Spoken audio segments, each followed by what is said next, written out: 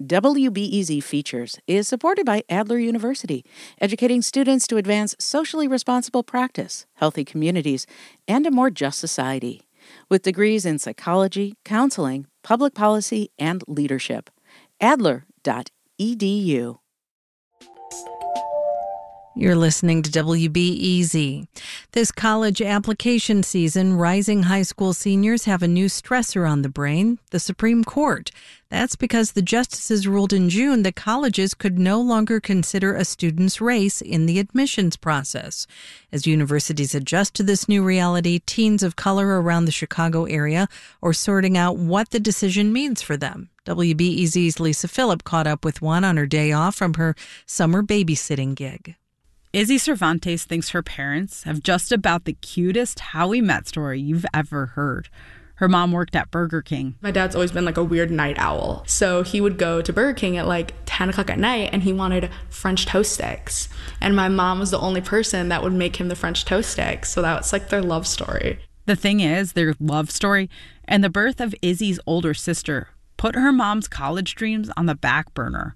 So her mom and grandma shifted those dreams to Izzy and her sisters. I've always seen it as something that, like, if you can get, like, to that level, like, you've just made it and you've bettered yourself in life. Izzy is 17 and has taken that message to heart. Next week, she starts her senior year at Downers Grove North in the western suburbs, and she already has a long college list. She faces challenges other applicants do not. Her parents grew up in Puerto Rico and Mexico. They aren't familiar with college applications and financial aid here.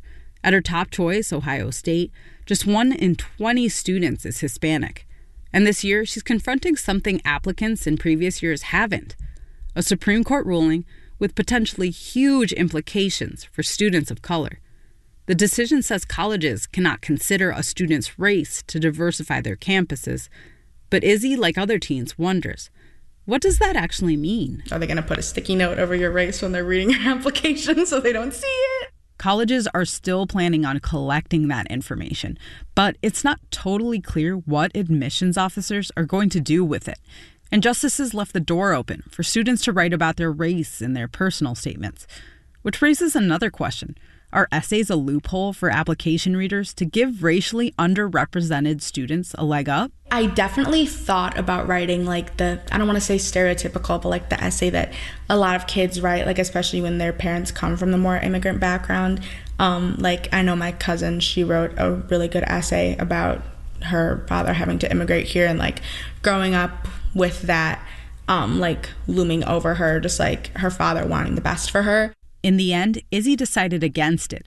Instead, she's writing about her favorite musicians and what their concerts have meant to her. She wants to go into music management. I wanted to lean more into like my joys and like what I enjoy doing in life and like just like what I want these colleges to know about me. But I definitely feel the same pressure to kind of like, well, do I want the college to know how much I like love this one thing? Or does she want colleges to know she's the child of Latino immigrants? Before the affirmative action ruling, Izzy thought her Hispanic heritage would help her chances of getting into college. Now she's not so sure. The Harvards of the world always want to have the stories of like bringing the low-income girl to Harvard and getting her through schooling and from the immigrant background. But now with the Supreme Court's ruling, they don't have to have that anymore if they don't want to. Lots of universities, including Harvard, released statements affirming their commitment to equity and inclusion after the ruling was announced. Izzy hopes they back those up with efforts to recruit and support marginalized students. Otherwise, she worries students of color will be discouraged from applying. If like these colleges were looking more for those students and less for the legacy students or for the kid who got a super high SAT score because he had 6 tutors, like maybe if they started looking for those students more, it would give a better representation to these schools, but we'll see if they actually do. Until then, Izzy says all she can do is make her application stellar and hope for the best. Lisa Phillip, WBEZ News. This is WBEZ.